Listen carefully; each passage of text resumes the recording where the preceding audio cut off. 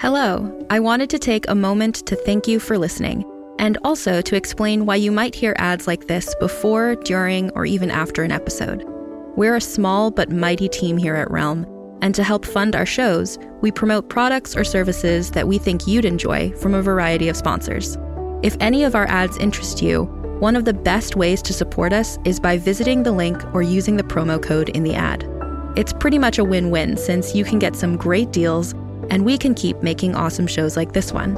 You can also visit realm.fm/partners for more information about our sponsors and how to access the different promotions. Thanks again for joining us in our corner of the universe. Listen away.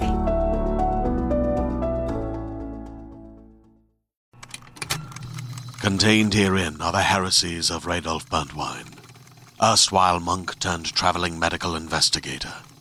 Join me as I uncover the blasphemous truth of a plague-ridden world, that ours is not a loving God, and we are not its favored children.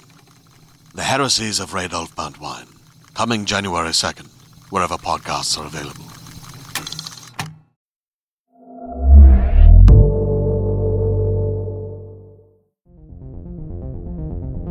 Realm presents Ninth Step Murders, Season 2, Episode 7. The evening rainstorm struck fast and disappeared just as quickly.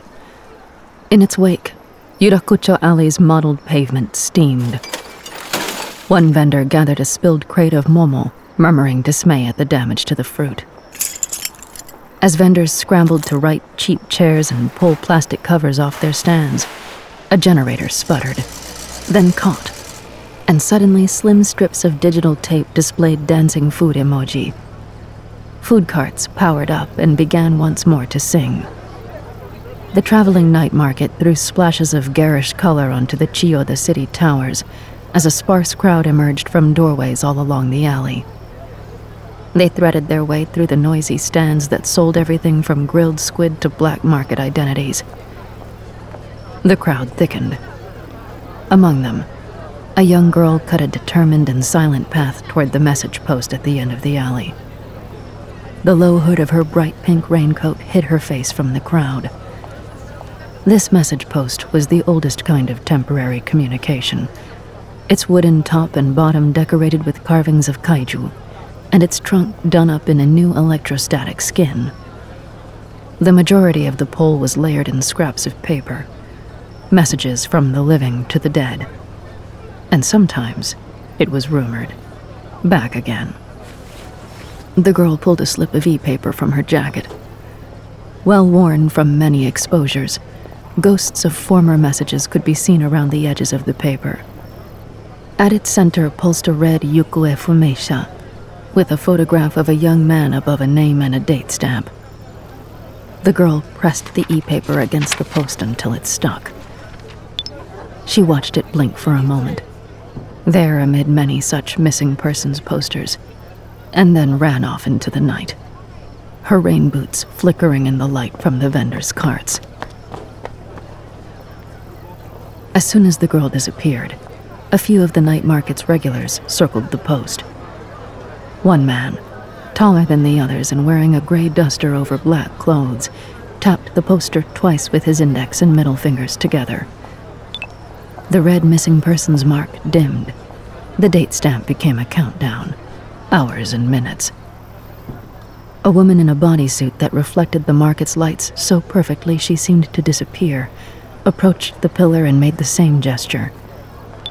The mark dimmed further. The timer sped up. In the course of a few minutes, 2 more people tapped the poster, until the mark turned gray. No one spoke. A young man passed the message post as he ate fried corn on a stick. He paused as he saw his own face below a gray missing person label. His eyes widened, taking in the data and the countdown. For a brief moment, he seemed more like a ghost than a man. Then he dropped the half-eaten corn in a puddle and pushed his way through the market crowd, looking for a place to hide. An hour later, the man in the duster returned and pressed 2 gloved fingers to the missing person poster again. The countdown ceased, and the paper slipped from the post. At dawn, the rain came again, washing the last traces of the vendors' stalls and food scraps into the gutters. The water scoured the pavement, beating against the locked doorway of a dry cleaner's, slowly diluting the pool of blood surrounding the young man's lifeless body where it had come to rest.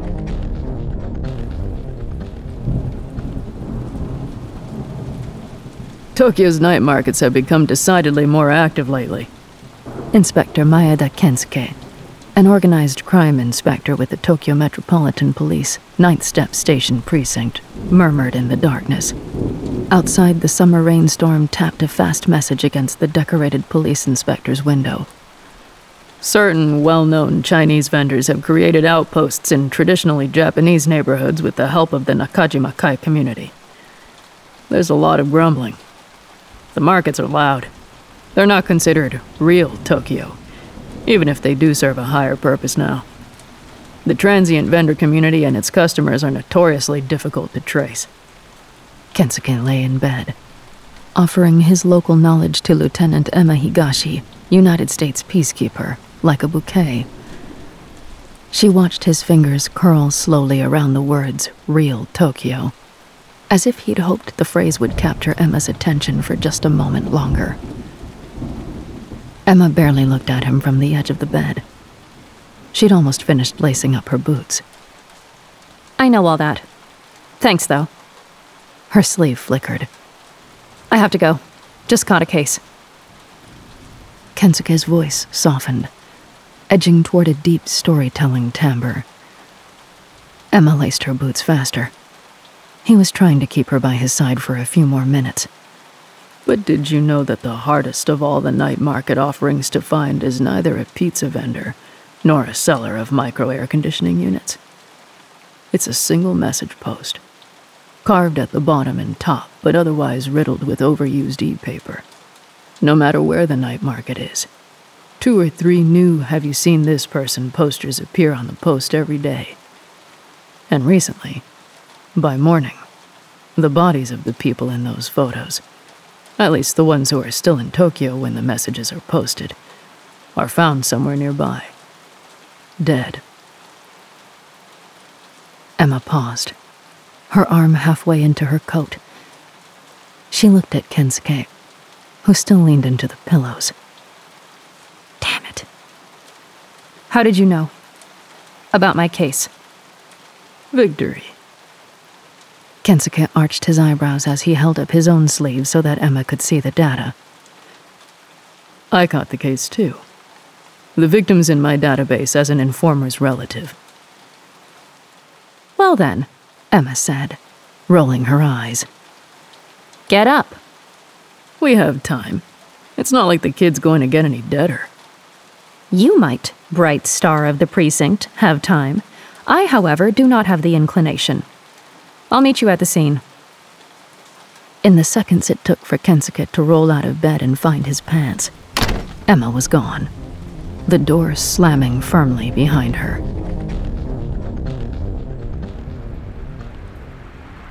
By the time Kensuke pulled up to Yurakucho Alley, Emma had already familiarized herself with the evidence Sato's team had scraped from the pavement and the dry cleaner's door frame. 2 hand-milled bullets, silencer marks, no exit wounds.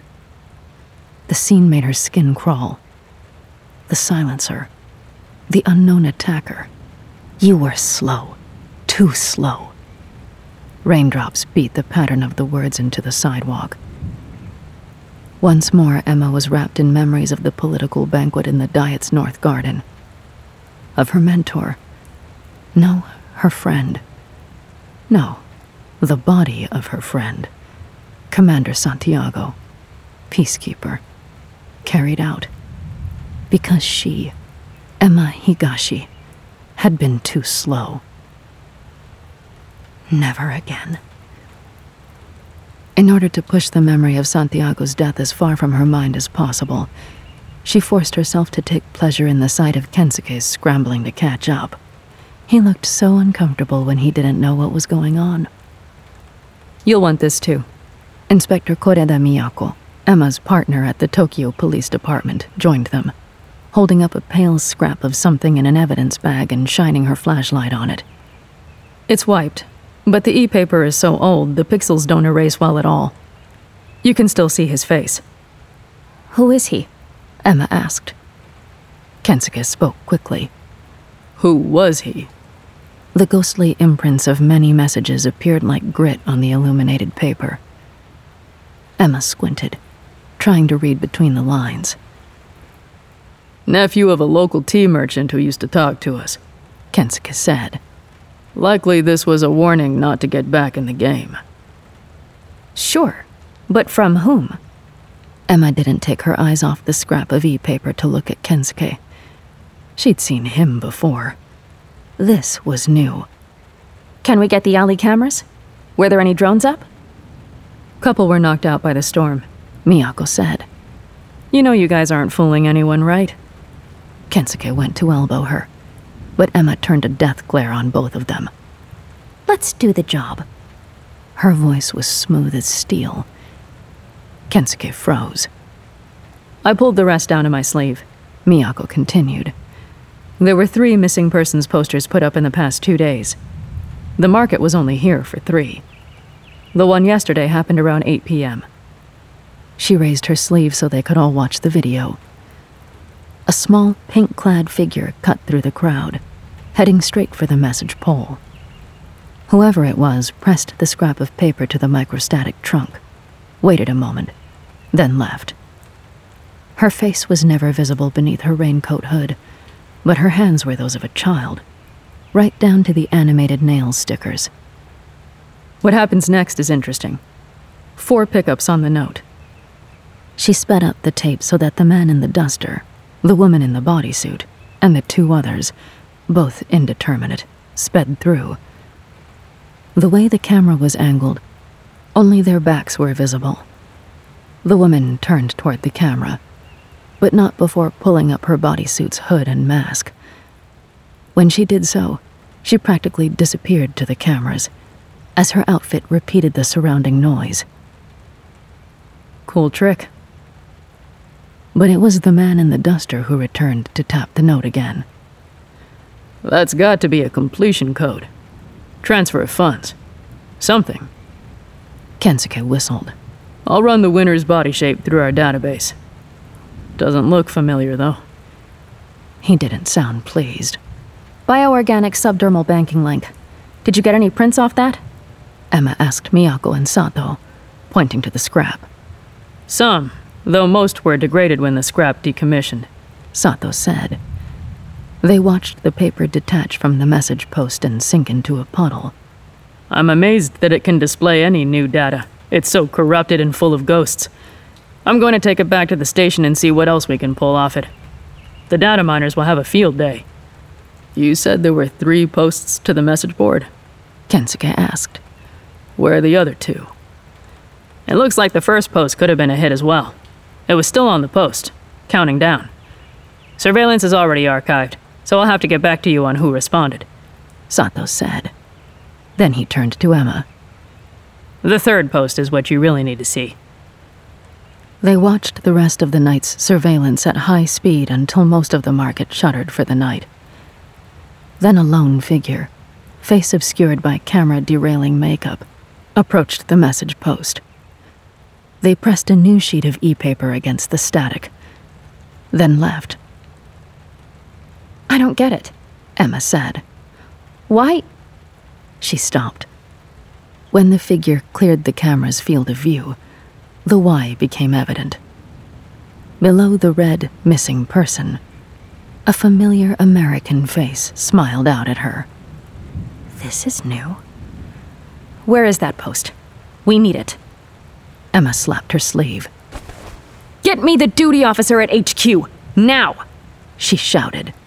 The post left with the market, long before we got here, Sato said. Scattered to the wind. Damn it, Emma muttered. She rewound the surveillance video, paused it, stared. The market murder would have to go on a back burner. This had much higher priority. On the screen, A black and white image of Charles Yardley's face stared back at her. He'd been telling the truth. That bastard. Someone had put out a hit on Yardley, and, somewhat to her chagrin, it hadn't been Emma. As a podcast network, our first priority has always been audio and the stories we're able to share with you. But we also sell merch, and organizing that was made both possible and easy with Shopify. Shopify is the global commerce platform that helps you sell and grow at every stage of your business, from the launch your online shop stage all the way to the did we just hit 1 million orders stage. Whether you're selling scented soap or offering outdoor outfits, Shopify helps you sell everywhere.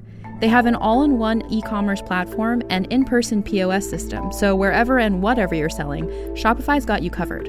With the internet's best converting checkout, 36% better on average compared to other leading commerce platforms, Shopify helps you turn browsers into buyers.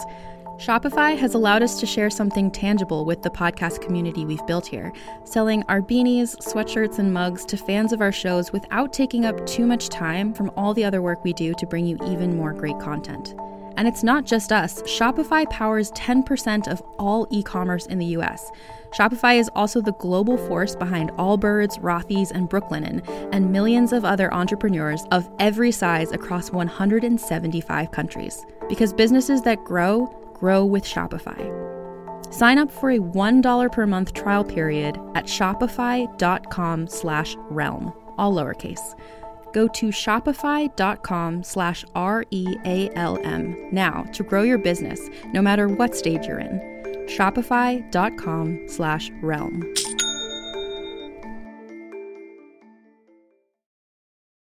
On a remote island in frigid Lake Superior, a fabricated creature birthed from the mind of a disturbed genius stalks the very people who created it. Ancestor, by #1 New York Times bestselling author Scott Sigler, is a classic tale of science gone horribly wrong. Available wherever you get your podcasts.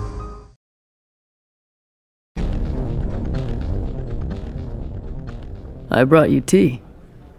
Kensuke placed the weaponized pony mug where Emma could easily reach it while she worked. Emma didn't look up. Stop being so nice. It's creepy. Women are uncomfortable when a man makes them tea? That's a change. Emma pointed to her eye. Weaponized. Don't test it. Kensuke didn't need reminding. The danger was actually turning him on. My little danger pony, he whispered, and then got the hell out of there before Emma could react. Miyako, who was working on the other side of the cubicle, made a quiet, car-sick noise as he left. I know, Emma sighed. And you know that it's not serious. For you. For the rest of us, serious suffering. Miyako deadpanned. She came around to Emma's workspace and looked at her partner. You're trying to fix something. I get it. But he's not a what? Emma said. She tried to keep a straight face. Not a tool? Not good for you, Miyako murmured. She looked at Emma's mug. He can't even make proper tea. As her partner took the mug back to the kitchen to rinse it out, Emma paced. HQ hadn't returned her call yet. It had been an hour. She was reluctant to convey what she knew without a secure channel and plenty of CYA, which meant Yardley did not yet know he was in danger. It would be so easy to let that murdering rat face this future. But Emma was, above everything else, a soldier. And Yardley was, in lieu of everything else, in her chain of command. And as the minutes stretched out, she knew she had to do something soon. Damn it. Somehow, without even trying, her prey had put himself under her protection. Emma had reached out to her superiors weeks ago, trying to tell them, within deniable boundaries, how dirty Charles was. They'd blown her off. Worse, the guy still had a job. But since the attack on the boat, something had spooked him. He hadn't shown his face around Tokyo as much. And while Emma knew Charles was behind Kobayashi's murder, no one else seemed to. But maybe now, someone had figured it out, and maybe they'd asked the market for an anonymous and fairly untraceable kill. Emma momentarily kicked herself for not thinking of it first. Her sleeve buzzed. HQ, secure line. Emma switched to sub-vocals and relayed the nature of her concerns. Secure Yardley. Protect at all costs. She spat. There was a pause. Negative. Yardley is on mission. Stand by. Emma waited for what seemed like minutes. The next voice she heard was that of Peacekeeper Commander McDowell, the person who had replaced her boss. Despite her training, Emma's gorge rose when he gave the order. Lieutenant Higashi, you are to find and shadow Agent Yardley. Do not engage. Repeat. His safety, and the safety of his mission, is your main priority. Sir. No questions. You cannot leave your post. You must do both jobs. Sir, impossible ask. Nevertheless, these are dangerous times, Lieutenant. Watch your back. HQ out. Emma's rage stuttered. Watch your back. Was he looking out for her? No one was allowed to look out for her. Not anymore. Plus, as far as she knew, her new boss was a Georgetown man, just like Yardley. But she quick-scrolled through the data link in her eye anyway. Nope. Wrong. He'd done Georgetown, sure. He looked like a proud member of the old general's system, and he'd been acting like it. But out of an intense high school engineering program, James McDowell had enlisted before going to college. Army Corps. How had she missed it? She'd missed it because he'd covered it up. His records altered before her eyes. Night school turned to JAG Corps, which he'd done. But as she watched, it shifted back to what she'd scanned months ago. He'd known she'd look, right? He'd wanted her to see that. But was he telling her to warn her? To scare her? Or to let her know she had an ally? A highly technical ally, and one who didn't mind speaking truth to power. She'd heard enough stories about the Corps of Engineers to know that for a fact. Emma. Miyako's voice. Emma held up a hand. She couldn't delink from the secure settings yet. She needed to know. The message had come through on a secure line. No trace.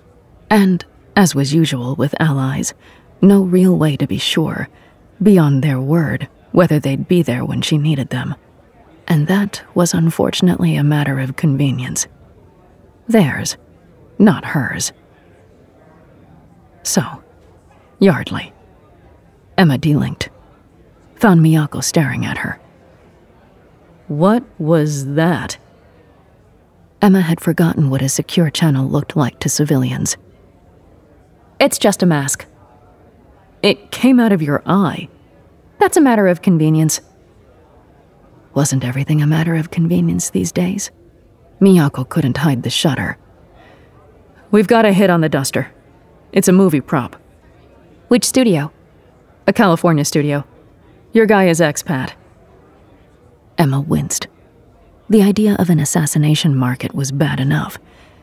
That people had found it, and were playing it, as outsiders, was too much. She couldn't shake off her disgust. Who would come here just to do that? Miyako shook her head. She was biting her tongue, Emma could tell. Tea? When her partner nodded, Emma went to the kitchen and found her favorite mugs. They were new and had nothing sarcastic on them at all. They were beautiful blueware from the onsen. A gift. She mixed tea and added hot water, thinking about how many secrets she was keeping from her partner. As she carried the steaming cups back to their desks, Emma resolved to tell Miyako everything she knew. But when she got there, Kensuke was waiting, and 2 peacekeepers. There's been a new posting, and we've found Charles. Good. She'd put out the net for him the minute she'd seen the posted hit. She'd even suggested people look in the noodle bar. But initial searches hadn't found him. Is he all right? Emma didn't really know what answer she wanted from this. He's fine. He secured himself. We've informed him he's on desk duty for a while. Stationed extra guards. Good. She handed Miyako a mug and sipped from her own. She'd gotten better at making this. A new posting? Then the market? Has been located. You should come with us. Emma hesitated until the peacekeeper looked at Miyako and Kensuke as well. You all should come with us to the night market. But only Emma sees Yardley. Emma grabbed her jacket. Then she froze. Wait, Charles is at the night market? He's trying to help bait the trap? Are you nuts? Wasn't our call, ma'am. The peacekeeper said. Watch your six, her new boss had said. But Emma was at a loss as to how.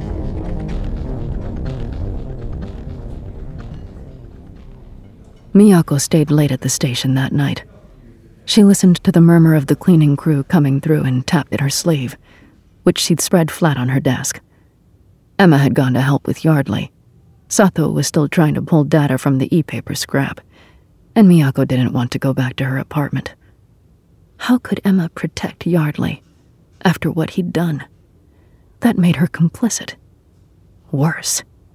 Miyako knew all about complicity now. She sipped her police regulation tea.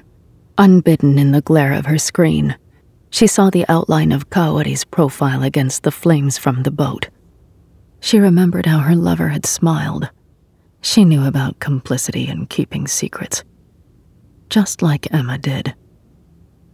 Except Miyako was on the right side. The good side, wasn't she? Her ears had stopped ringing a long time ago, but when she stopped and thought about what had happened, the explosion, the lights going out, that she, Inspector Koreda, had done that thing. The world sometimes flipped a little sideways, and she felt as if she was sliding off. But Emma just seemed angry all the time. It would have been so easy for her to not see the poster, to just let the guy get dead. Instead, Emma had played by the peacekeeper books, as if playing by the books had gotten anything done in time to save lives or shift the status quo. What Miyako and Kaori were doing, that would change things. Except, in the aftermath of the ship bombing, Tokyo was being segmented even further, and resistance factions were being hunted. Who was protecting them? No one. Worse, Miyako hadn't heard from Kaori in days. That was the other reason why she didn't want to go back to her apartment. There would be no new messages waiting for her, and she couldn't bear it. Her fingernail hit the sleeve's surface loudly. What were they missing about the messages and the Assassin Market?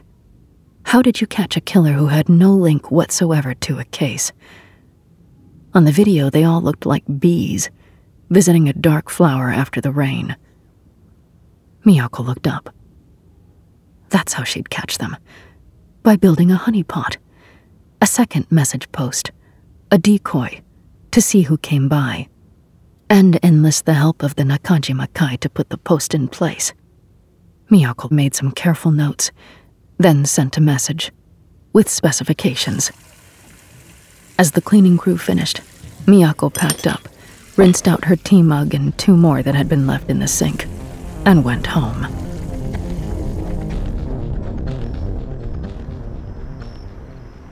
By Kensuke's count, Emma had been on duty for nearly 14 hours. The first 8 at police headquarters, the next 6 trailing Charles Yardley, who had insisted on appearing at a political dinner that evening. "You'll put the entire guest list at risk," Emma said sharply, as they left the Peacekeeper Hotel. Yardley straightened his bow tie and adjusted his dinner jacket. I won't. Why not? Because you'll protect us. His voice was so sure, Kensuke growled. The man was tasking Emma, taking her time and energy for himself, for a social call, when she was needed elsewhere. Kensuke hated admitting to himself that he was at least part of the elsewhere. How had he fallen for the American? really, really fallen. And she didn't seem to care. He watched her setting up an eagle-eye position. Drones deployed around the restaurant where the dinner was being held. Several more peacekeepers stationed close by, but away from the brightly lit windows. Wouldn't do to alarm the diners, representatives from ASEAN's shipping and trade cohorts. Yardley went in and sat to the back of the group. Kensuke didn't know whether that was smart or cowardice. The man was putting as many bodies as he could between him and the window, and none of those people knew what he was doing.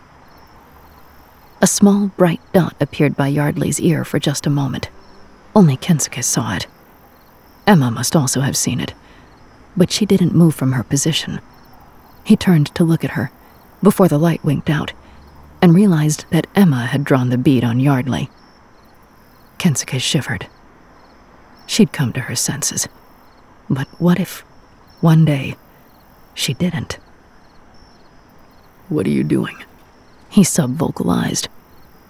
She took him to mean that night. "Still on duty. Don't call me. I'll call you." "I'm tracking the assassin," Kensuke said. "I'm in your quadrant.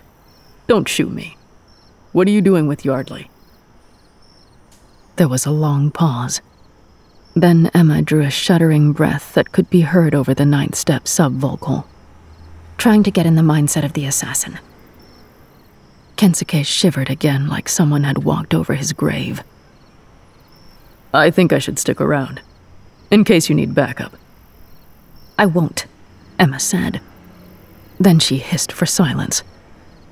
A shadow crept along the wall near the restaurant, wearing a suit in the same pattern and colors as the building.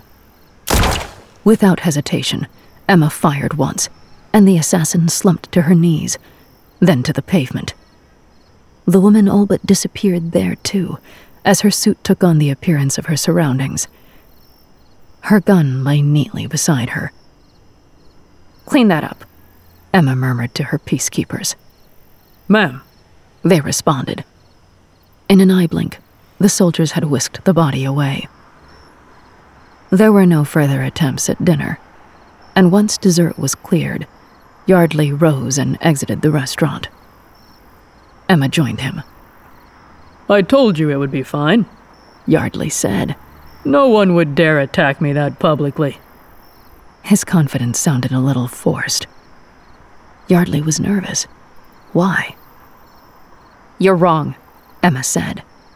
Kensuke, lingering behind, could envision her voice as a murder weapon. "You're putting everyone in danger, and you'll need to stay put until we close this case. No more dinners." Charles Yardley looked about to protest, but a peacekeeper van pulled up, and Emma put him in it. "If you're going to lock me up, you had better find out who posted that ad fast. I'm not a patient man." Emma shut the door and patted the van's side with a little more force than necessary. The vehicle pulled off into the night, while the lieutenant waited for Kensuke to catch up with her. "You'd make a terrible tail," she said. "I wasn't trying to be a tail." "Well, you're bad at it anyway." Kensuke's sleeve twitched. An interdepartmental message. "Miyako." "Has she found something?" Emma sounded concerned. "No. She had an idea. A great one."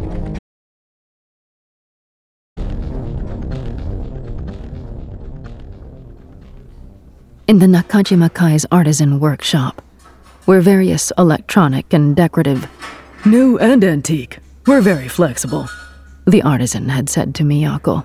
Items were produced for sale both in Japan and abroad. Emma and Miyako watched as a new message post was crafted from the surveillance images. "This electrostatic hookup works the same way as the original, but it will let us trace transactions and pick up any embedded data that would normally be wiped, unless the page is triggered by an assassin's touch," the artisan said, brushing a hand across the surface. "How will you find the night market's new location in time to make the swap?" Emma asked. So far, each night that the market had appeared, they'd been too late to even get a good sighting on the messages attached to the post, or to see whether Charles's notice was still attached. "Leave that to me. the Nakajima Kai rep said. Why would he help us? Emma subvocalized to Miyako. They don't like that someone's conducting business on their turf outside of their control any more than we do, Miyako stated. This helps them too. When they headed back to the station, Sato met them in the hallway. I've got something for you, he said. Back in his lab, Sato and data miner Sasaki showed Miyako and Emma what they'd found. The ink, on the newer scraps at least, times out after 48 hours. That means that the job expires unless the message is reposted. It keeps the people contracting the jobs safer too. No one wants a hit out there for too long. I'm betting your assassins know this, and they're waiting now to see if the job gets reposted. Sato nodded at Miyako in a well-meaning, nice job way. Emma beamed at her partner. When they tag in again, on the false message poll, we'll catch them.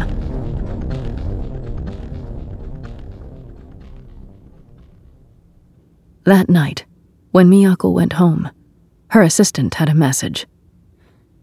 Play, she said, while her coat was still on, the bag of groceries warming by her feet. The voice was hard to hear, with lots of background noise. It sounded like Kaori, just not an intelligible Kaori. Miyako thought she could make out a few words. Had the speaker said meeting? Urgent? Damn the recording. She started it over. Her heart beat faster at the clipped greeting. It was Kaori. It had to be. Miyako could recognize Kaori anywhere. From even the smallest of hints, the briefest of words. She played the message again and again, her concern rising each time. Did Kaori sound afraid when she said urgent? If she had said urgent, was there trouble? What if Kaori needed her? But when Miyako texted, Kaori didn't respond. In desperation, she messaged her contact in the Resistance. I need to know if she's okay. No reply. At least, no immediate reply. Miyako brushed her teeth and went through her bedtime rituals. She set out and pressed her uniform for the next day, then checked messages again. Nothing. Miyako flipped through the news, but there hadn't been any new attacks by the Resistance, or anyone else. Outside, lightning broke and rain descended, a wall of water that stopped as quickly as it began, and Miyako rested her head on her pillow. The room was too hot, too close, too empty. The pillow felt sweaty, and no replies came.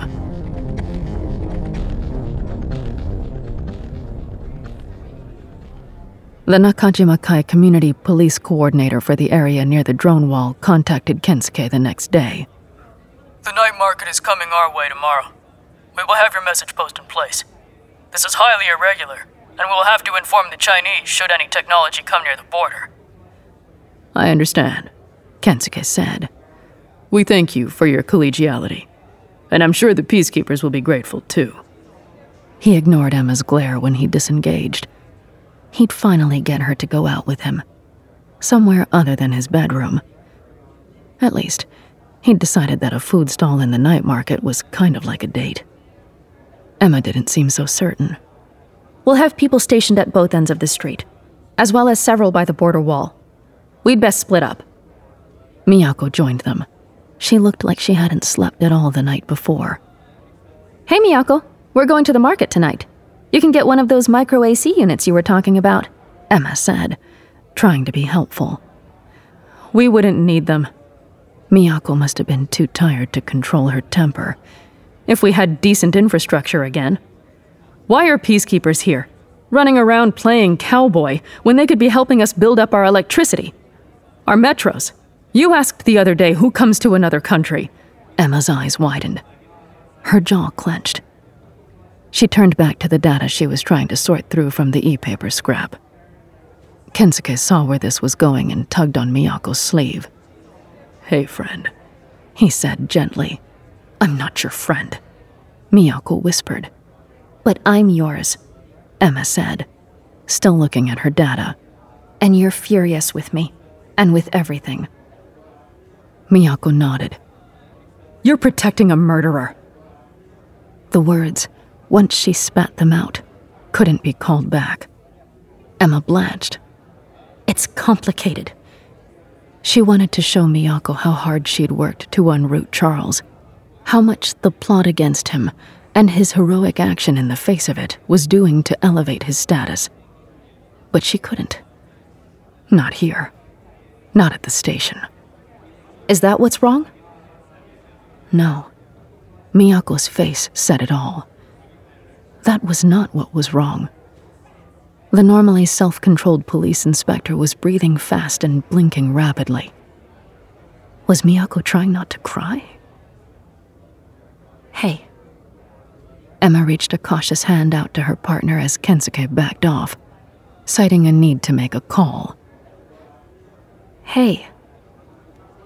When Emma's hand pressed Miyako's sleeve, Miyako crumbled into the nearest chair. I am just... She buried her head in her hands. worried. About everything. Is Kaori okay?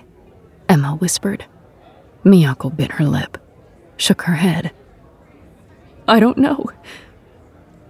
For a moment it seemed like Miyako was going to say more, but then she drew a deep breath in and let it out.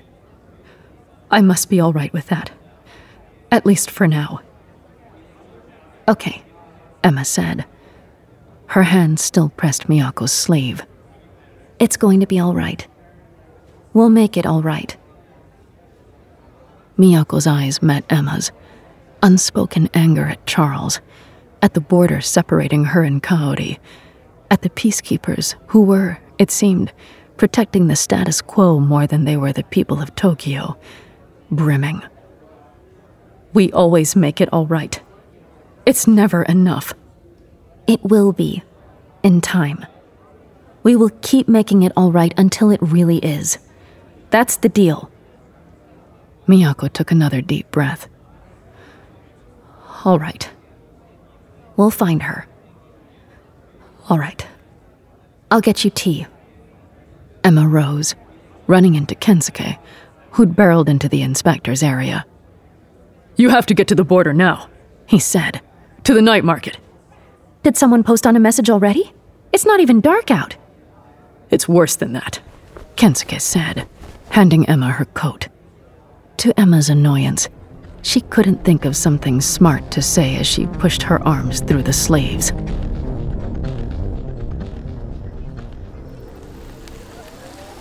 Emma and Miyako took a station car to the market, and then sent it home on autopilot.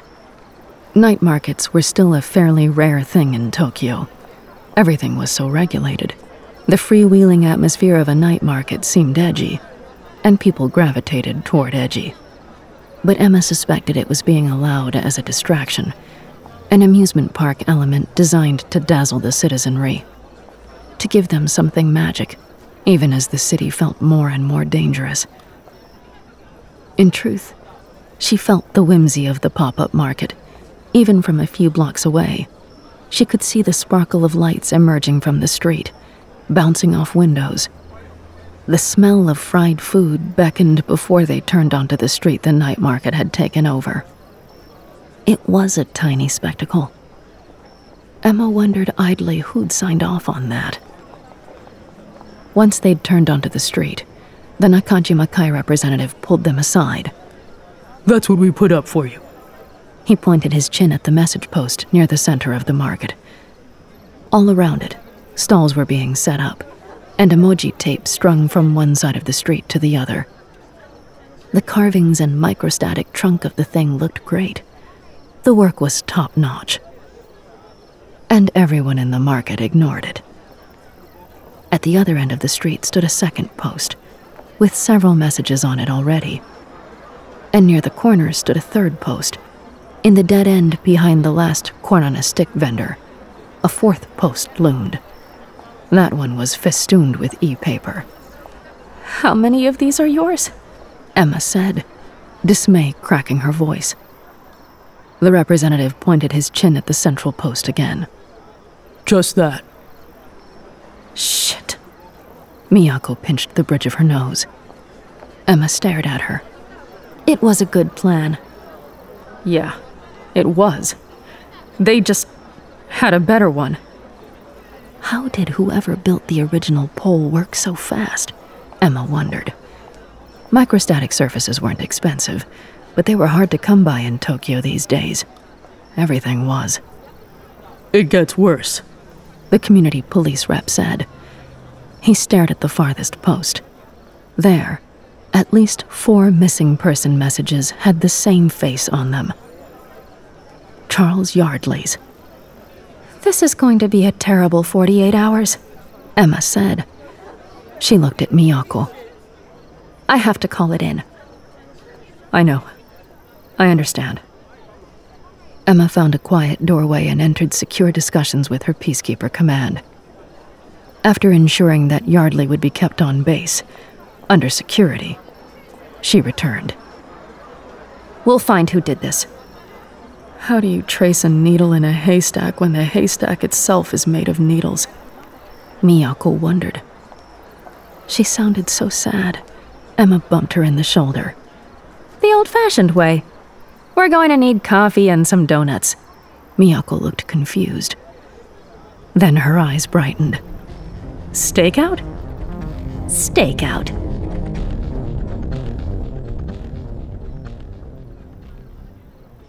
They watched all night, from the upstairs window of an apartment right over the street. They saw pickpockets, grifters, terrible renditions of classic rock songs on sleeve harmonica by 3 young boys, and 1 food thief.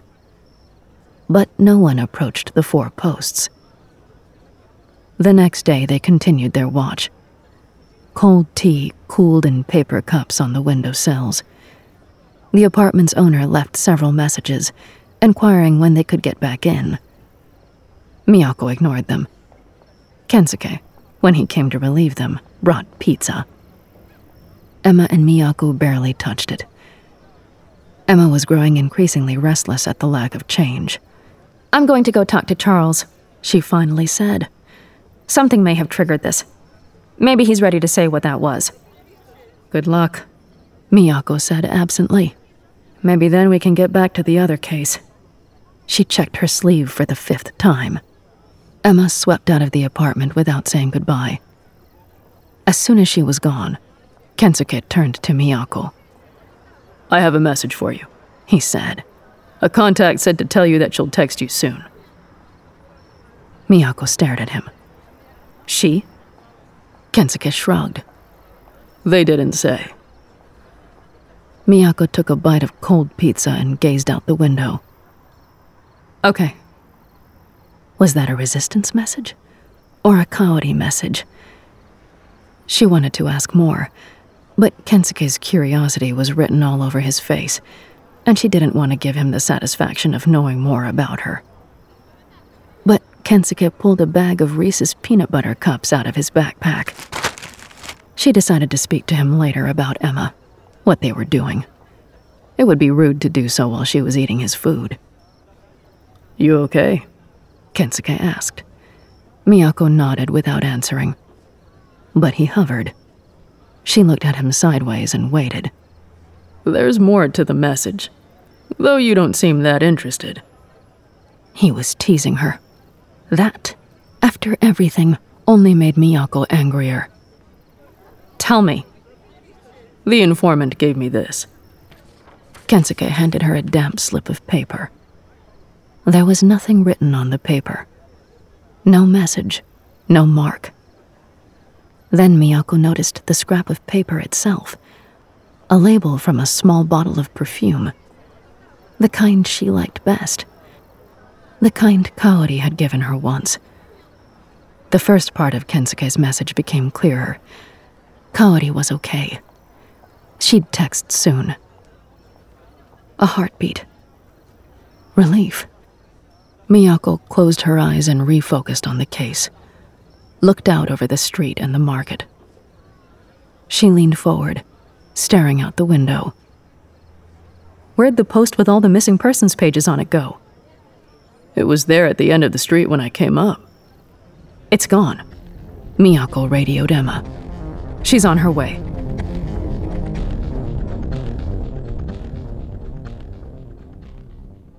Emma frowned at Charles.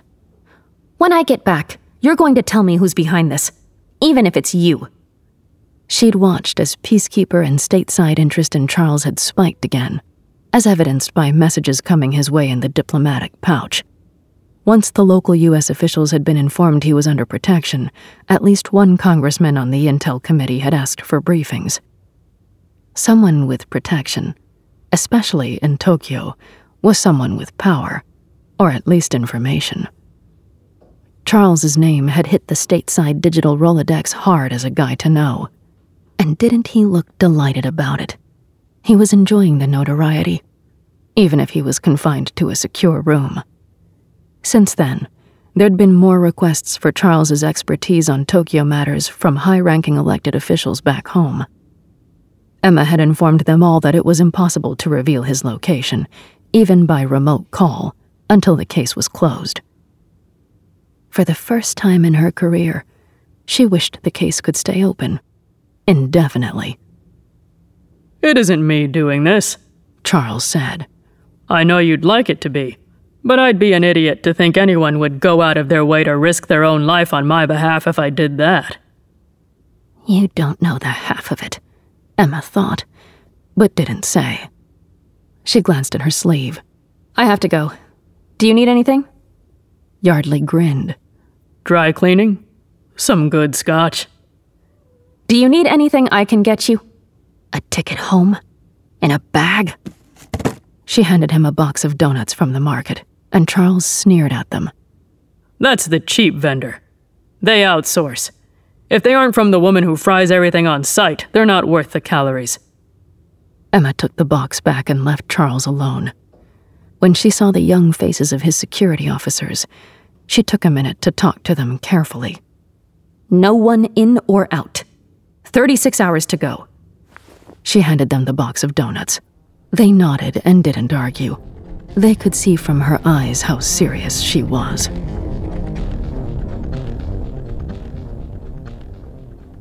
"36 hours to track where the missing message posts might be headed. And ideally, to source who could have put the extra posts up. But most importantly, to track down the assassins who might be looking for jobs in this roving market. Sato, tell me you found something. Emma asked as she and Miyako rolled into Sato's lab. The crime scene investigator slid an evidence refrigerator door shut and pulled off his gloves. He began to remove the splatter guard from his face. I was about to message you. We did find a few things, but they don't make sense. Tell us, Miyako said. Her mood was lighter than before Emma had left the building. One is an organized crime question, so we'll wait for Kensuke to join us. Sato blinked as he released the guard and his eyes adjusted to his unshielded, unmagnified surroundings. Oh, that guy. Miyako deadpanned. Emma groaned quietly. She'd agreed to get night market donuts with Kensuke, as a repayment for taking his donuts to the Peacekeeper compound. She wasn't interested in facing that music, and conversation, and emotions. Not interested at all. Tell me this is going to take a long time to sort through, and that we should probably order dinner in?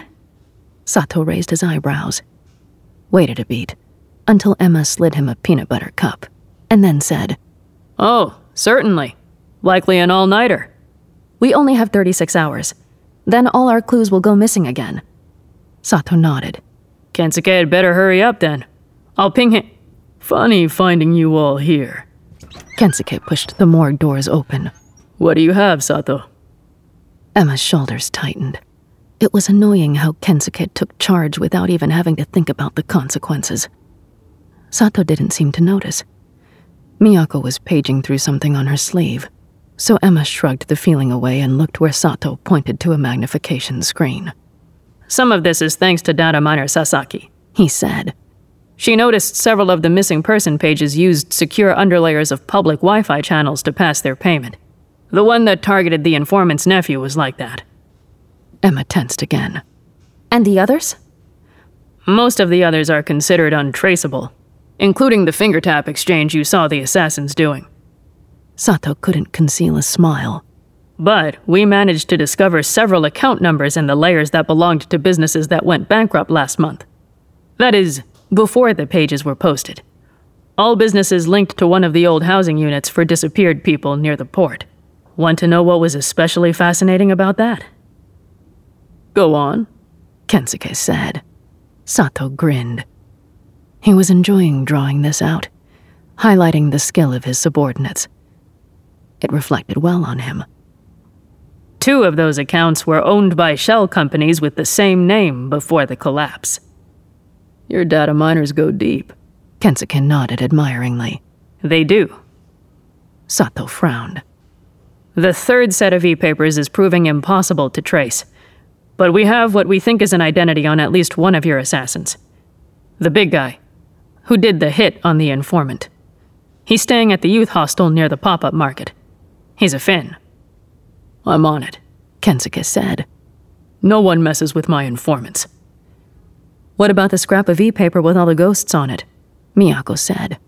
Did you get anything off that? Not yet. Sato waved a hand sideways, and the screen shifted to a very dirty-looking scrap of paper. When he made a lifting gesture, all the pixels rose from the paper. The date stamps helped here. This paper has been used for at least a dozen different messages in the past 6 months, several of them missing persons. We're hunting those down now. But there's also a few other things. An encrypted meeting message for one on the Chinese side of the border, possibly political. We'll take a look at that, Miyako said quickly. She brushed the air, pulling the data to her sleeve. Ready, Emma? I need Emma to look at one more thing. Peacekeeper related. Sato said. I'll join you outside, Miyako. Of course.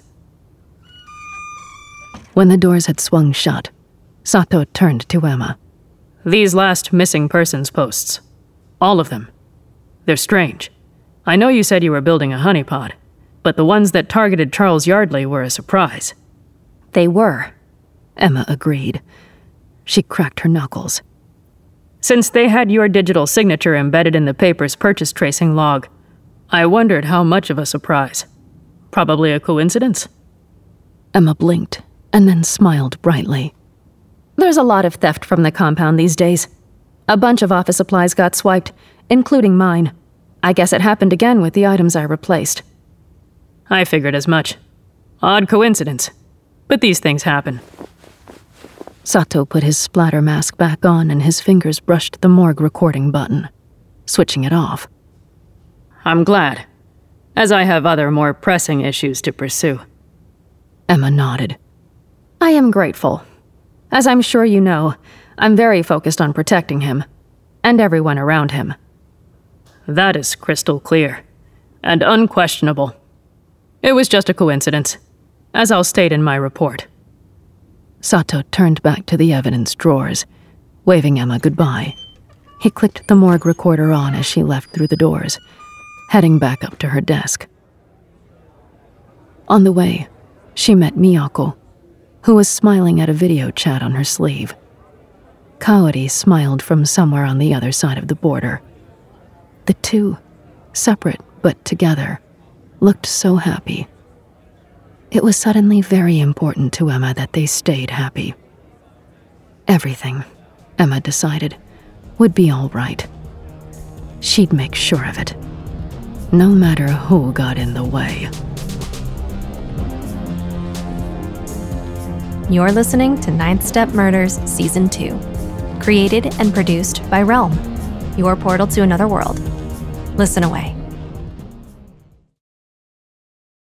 Hey there, this is Justin Bartha. I made a funny new podcast, King of the Egg Cream. It has the greatest cast in the history of podcasts with actors like Louis Black. I'm torn by my feelings for 2 women. Bobby Cannavale. You can eat it, or if someone hits you, you can put it on your cut. Melanie Linsky. I wonder what these marvelous things are that look just like boiled chicken feet. Jason Ritter. I can break things and pick locks and kill people. Michael Stuhlbarg. The whole point is to inspire people that they should make themselves better. Ari Grainer. No, don't whet its appetite. What are you, an idiot? Me, Justin Bartha.